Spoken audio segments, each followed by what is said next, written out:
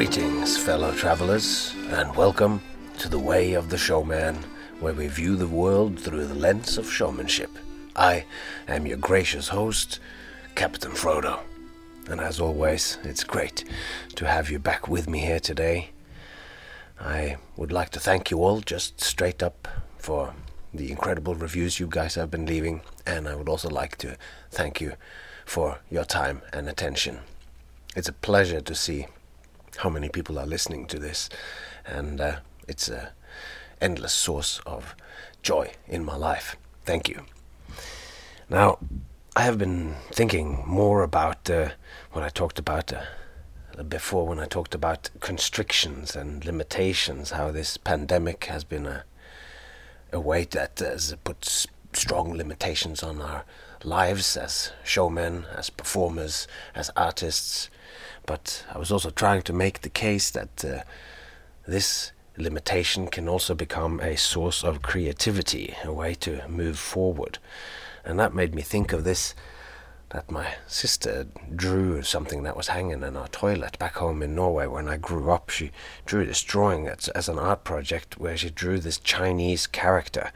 And the Chinese character for crisis is put together, apparently, from two different symbols. You know how they combine symbols to create the meaning which becomes a new word, and two things that crisis is put together is the sign for danger and new opportunity. And I thought that was quite an apt thing for these thoughts.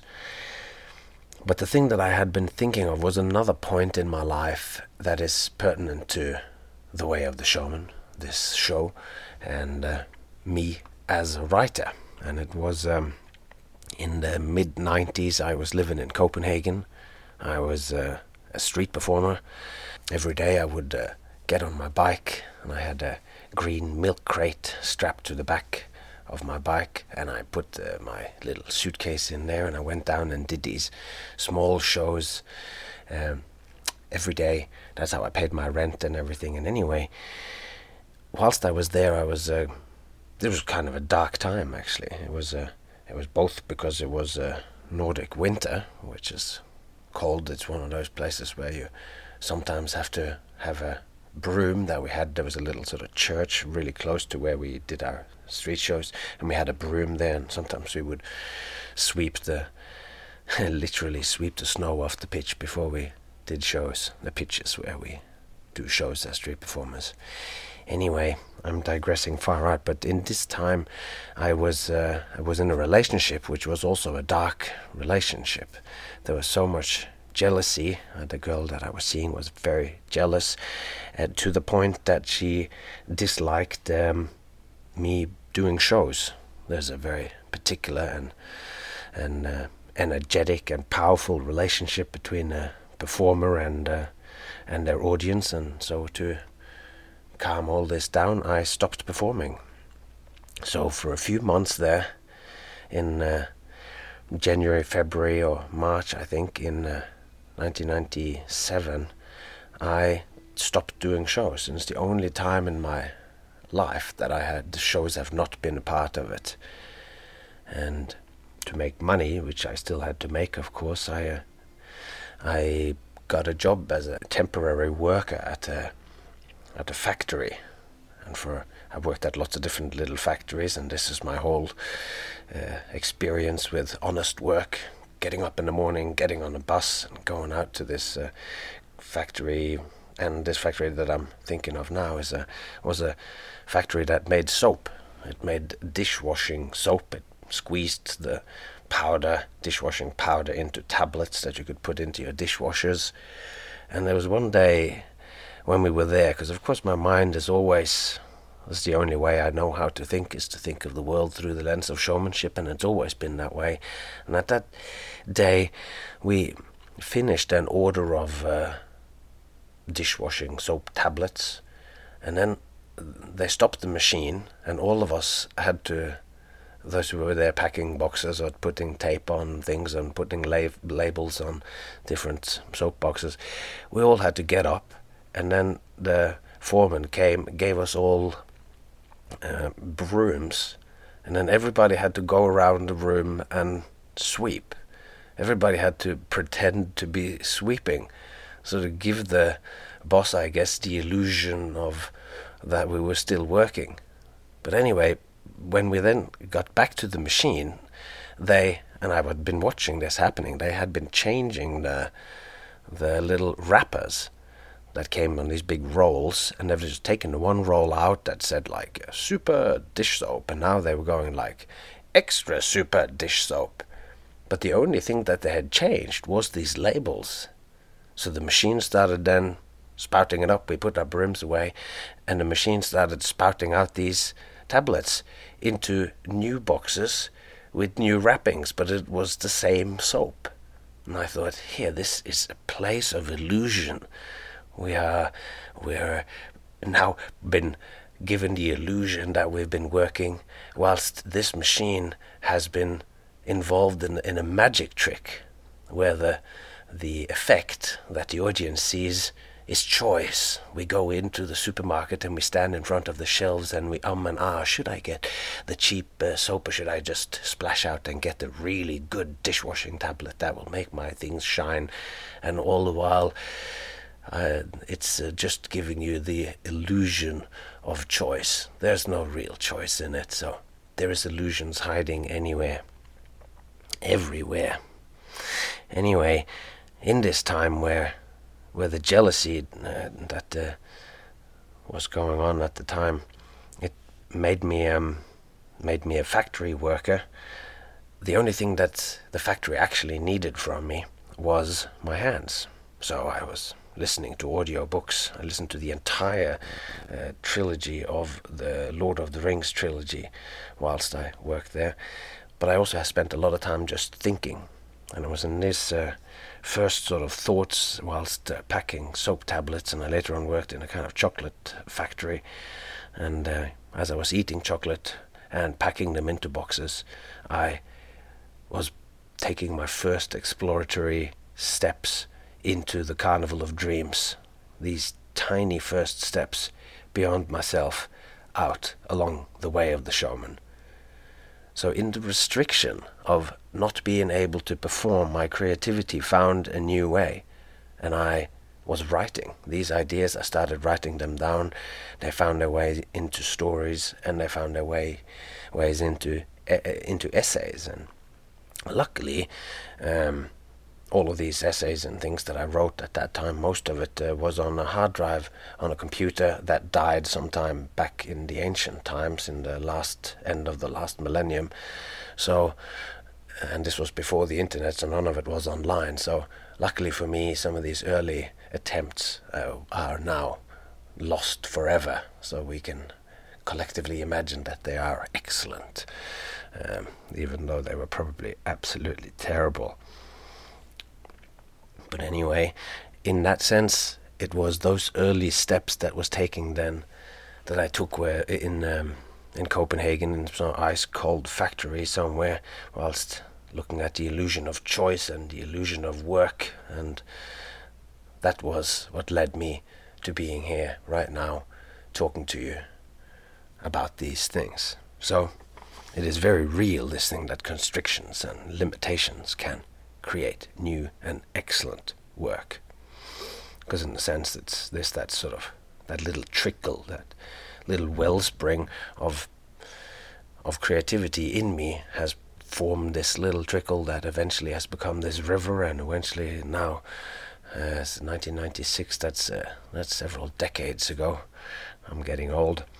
And that trickle has now hit the ocean, where I can set sails and invite you all along aboard my showmanship. I am your captain, and I am speaking to you. As performers and showfolk, we are so intrinsically interwoven with our craft. We artists are very closely identified with our work. If we don't get to face the others, stand before a crowd, make them smile and make them laugh and show them what we have created, what came from inside ourselves, and then meaningfully connecting through the shared attention that the show is, then the fact that we're having this shared attention gives meaning both to our craft and to our existence as human beings. It is this very attention that we share that makes our life meaningful and makes what we do meaningful. So in a sense, when we are not doing that, the meaning disappears and the whole showman vanishes. The man is still here, I'm talking to you, but with the show gone, there is a lack of meaning. And today's essay is about another deep source of meaning in my life, another role that I'm playing, and that is the role of father. I'm daily involved in a daily show of showing my daughter the way, not just the way of the showman. She obviously has to work out what she wants to be. I don't know if she wants to be a showman. Maybe she wants to be something completely different. Maybe she wants to be an acrobat or a trapeze artist. I don't know. There are so many things people can become. So we'll just have to wait and see. But anyway, I hope that these thoughts, which is about children and about childhood and about being a father, will resonate with you, even if you don't have a child yourself, because at least I'm pretty sure that even though you don't have a child, you have at least been a child. It's hard to remember sometimes. We just go about our day and you feel like the way that I'm thinking now, I have always been thinking like this, but there was a time when you were a child and the world looked very different. You walked around and there was another whole species of human beings going around you. They were all giants and they were boring, and whenever they got together they didn't play. They just sat down around a table and talked and talked and talked and drank coffee, and you couldn't understand how they were wasting these opportunities. And then days passed, the days ran away like wild horses over the hills, and one day when you looked in the mirror you saw one of them staring back at you. You had become one of them, the adults. So this one goes out to all of you who have been children or who has a child of their own. Anyway, I hope you like it.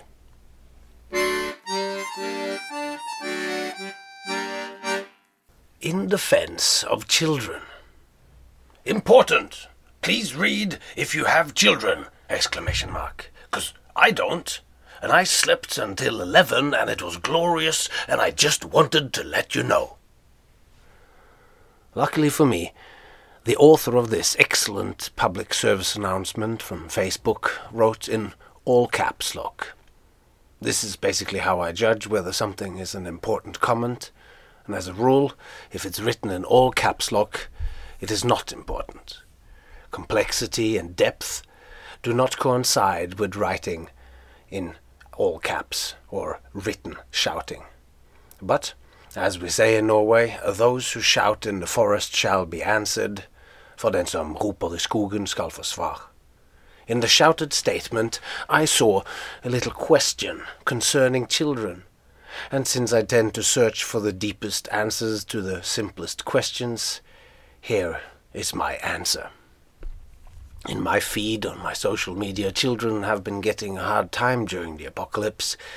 Usually it's not really attacks on the kids per se, but rather something along these lines. The only thing I love more than children is doing what I want all the time. Or this one. You know what's sweeter than the sound of a child's laughter? The sound of silence from not having any fucking kids at all. What clever and funny ways of expressing the joys of egocentricity. How good to be able to drink during the day and binge-watch whole seasons of TV. How lovely it would be. But when I scroll further on my feed and read some of their other posts, I'm not so sure they are so much happier than me, who does have a kid. The memes make me giggle. Most are funny jokes. Yet from my experience, they spring from a kind of misapprehension. It seems they think the only thing a child does is steal time. Steal your time, yet, like in any good transaction, it's really more of an exchange. You get something more valuable in return. There's an experiential dimension to kids that most childless people might not appreciate. In the stress of daily life, even many parents forget this dimension. Like many of the most important things, this dimension is subtle, hence easy to overlook. Yet, once you get it, it's as obvious and life-affirming as the difference between a set of directions to a place and Robert Frost's poem, The Road Not Taken. I sit inside, brooding, my blinds are drawn shut. I'm unemployed because of the pandemic, and a feeling of uselessness lies just beneath the surface. To feel that what we do is right for ourselves and good for the world at the same time is one of the great triumphs of human existence. I am a showman, and being a showman is intricately connected to groups of strangers. I'd argue that you can't understand what a showman is except as a part of a duality with crowds. It is being watched by a crowd which makes my craft, the craft of showmanship, meaningful. Crowds are integral to our craft, and simultaneously it is the very thing which will spread the COVID-19 virus. We performers, the ones who face the other way, are facing a very uncertain future indeed. Possibly for the first time in history, there are no crowds anywhere. We showfolk are collectively lost, not like wanderers lost in a wood, but like wanderers who have lost the woods. The famous psychologist Carl Gustav Jung said that the majority of those who came to him weren't dealing with clinical neuroses, but with a lack of meaning in their lives. In fear of losing our way completely, we must reignite our search for meaning. Here I am ahead of the game. I have a hidden bedrock, a deep dimension of meaning. Let me tell you the tale. It all began 7 years ago, very soon after my daughter was born. I was carrying her in a baby wrap against my chest to help her nap at least 3 times a day for at least 3 years. Up until then, my identity was showman.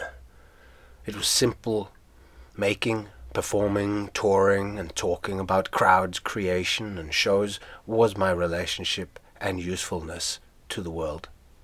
During those long walks in the forest with my daughter, this was beginning to change. A metamorphosis occurred. I was still the same person, but I was also becoming something more. My sleeping child was the seed for this growth. She sprouted invisible roots through my chest and straight into my heart. As we fused, becoming symbionts, my acts and my art lost ground as foundation for my identity.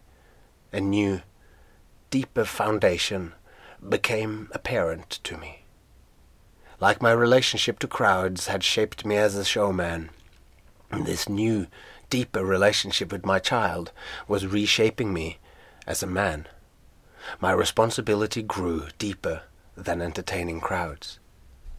The transformation was akin to when I grew from a boy into an adolescent, and then onwards to a young adult. Each time I gained something new, more autonomy, better grasp of the world, a different relationship to my genitals, and with that a different relationship to the other sex. With each change I went through a kind of expansion, further into the world. A new dimension appeared. I didn't know it at the time, but with each development, I also left something behind. As I left the kingdom of childhood, I left my sense of play behind. This loss is very apparent to me these days as I see my daughter completely absorbed in play with her toys. I used to play endlessly with my Star Wars figurines, and this ability is now lost to me. In transformation, something is gained and something is lost. Becoming a father changed my relationship to my vocation in a good way. It greatly expanded the meaning and purpose of my old identity as a showman. Caring for my child made me an expanded man, still a showman, but expanded. It connected me deeper into the worldwide web of life. My previous identity as a showman only connected me to other human beings. Showmanship only makes sense to humans. You can use a cat in your acts, but you can't do your acts for cats. Show a dog a card trick, and you will see what I mean. On the other hand, being a parent is something a dog understands. Try kicking a Doberman's puppies and see it react. Its reactions might be even as powerful as a human being seeing that card trick. Possibly even more powerful. Becoming a father connected me to a part of reality shared not just by people, but arguably with the entire animal kingdom. Connecting to my child, I connected to something very much greater than myself and my kind. This experience was not merely cognitive. It permeated me completely. My feelings and thoughts were in perfect agreement with my will. There was no doubt in my soul I would throw myself without hesitation at the monster in my daughter's closet, even if it was the last thing I did. The feeling was strange and unbelievably powerful. Deeper connections are the very core of what you want as a showman. A deep connection with the audience is the very point of the way of the showman. I sat inside, brooding, whilst wasting some time scrolling on my phone when my friend wrote me asking how I was. I wrote something like, "I'm fine as long as I'm in the moment, but when I think about the future I very easily come undone. My wife can attest to the fact that my mood swings, often for the worse when I'm not performing. Everything is up in the air. When will shows open? Will they open at all? When can I again provide for my family? When will my ridiculous skills become useful and meaningful again? And most importantly, when will it be safe for elderly people to once again play the slot machines at a local petrol station? Or a gas station, as we say here in Las Vegas. In short, the now is okay, but the future is uncertain. Uncertainty, especially about the future, can be very distressing. I try to convince myself that the way to the future is made up of a string of now moments. The first moments of my day I drink tea. It's a couple of days before Easter. Like most mornings, I sit with my daughter on the couch and we read. Her half-hour Zoom school starts at 9. Until then we just hang out. Most mornings I read aloud. We've been reading Harry Potter since the quarantine started, and we've almost finished the second book. I do the voices. It's not easy. There's so many kids and teachers in those books. I'm not exactly a man of 1,000 voices. I'm mostly a one-voice kind of guy. Or I was, until I had a kid who loves stories as much as me. So now I have a few voices down pretty good. At the end of the chapter she says, "I wish it was Sunday." I look at her and put my teacup down. Easter Sunday has become a big thing for her. I'm not exactly sure why. I'm not a religious man, but in these troubled times we need all the excitement we can get. So to feed it, I am planning a treasure hunt. We have invited a best friend and quarantine buddy, Richard, over to our house to join the treasure hunt, and I have great things in store for them. First, they'll discover a map dangling from a string or high up on the balcony. They'll spot it from the trampoline. They'll have to study it, and if they do, they'll discover that an X is down there next to the pomegranate tree, and this will be the spot for the next clue. And there will be many clues, one frozen inside ice in the freezer, one at the bottom of the pool, one high up in the olive tree, and the final clue involves having them to walk 22 steps northwest and 17 steps due east. I gave my daughter a compass a while ago. and now she will get to use it to find a donkey-shaped piñata filled with chocolate eggs and bunnies and a squishy toy for each of them. "Why are there bunnies and eggs for Easter?" she asks. "It's the mystery of life," I say. "Winter has passed, new life is in the air. Easter is a festival of hope." I'm quietly chuffed about my answer. Hope is the fuel of my daughter's treasure hunt excitement. The hope of chocolate, maybe a squishy toy rat, makes her ecstatic with joy and anticipation. She doesn't know what's going to happen, but she is pretty sure it's going to be good. She is facing the future, playfully. From my adult, grown-up point of view, things are changing. The old world order is wobbly. There's a pandemic, and there's also climate change, self-driving cars, and AI. As the poet said, the times they are a-changing.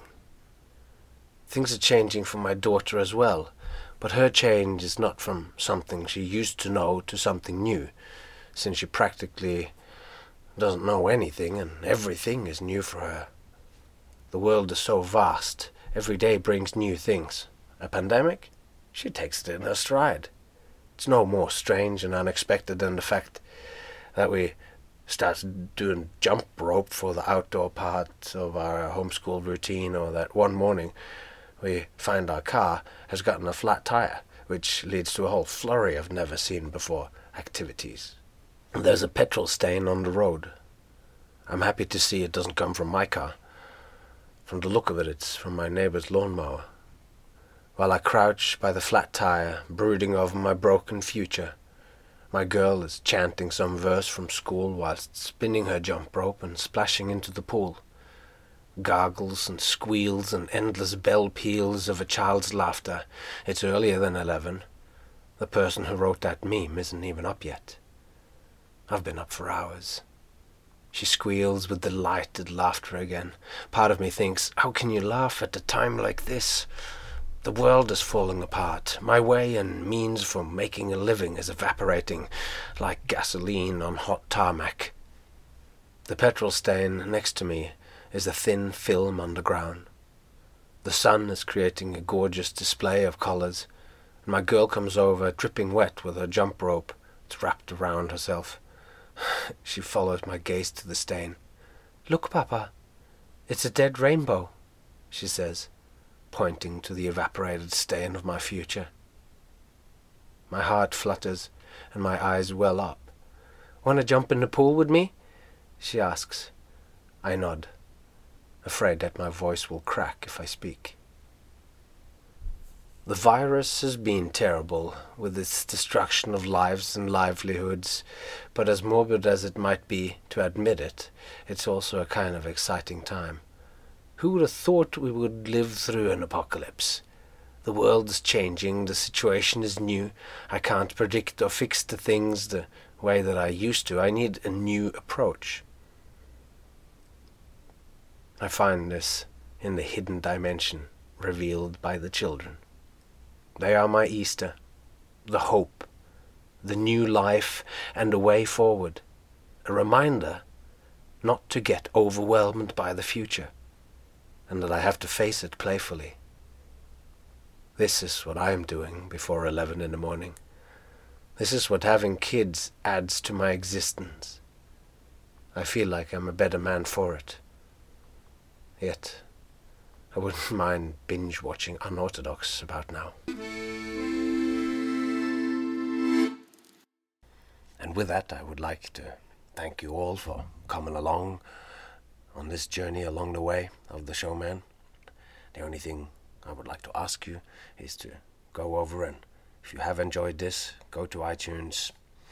That's the main place for these things. Click just 5 stars or even write a few words.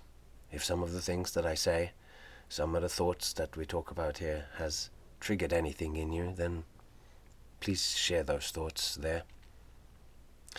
You can also find these essays on thewayoftheshowman.com, my website, where I will also start to attempt to make some links to some of the things that I talk about, filmmakers and books and TV shows, whatever it is that I mention here, so that you can seek it out in the privacy and comfort of your own bubble. And with that, all that remains to be said is take care of yourself and those you love, and I hope to see you all along the way.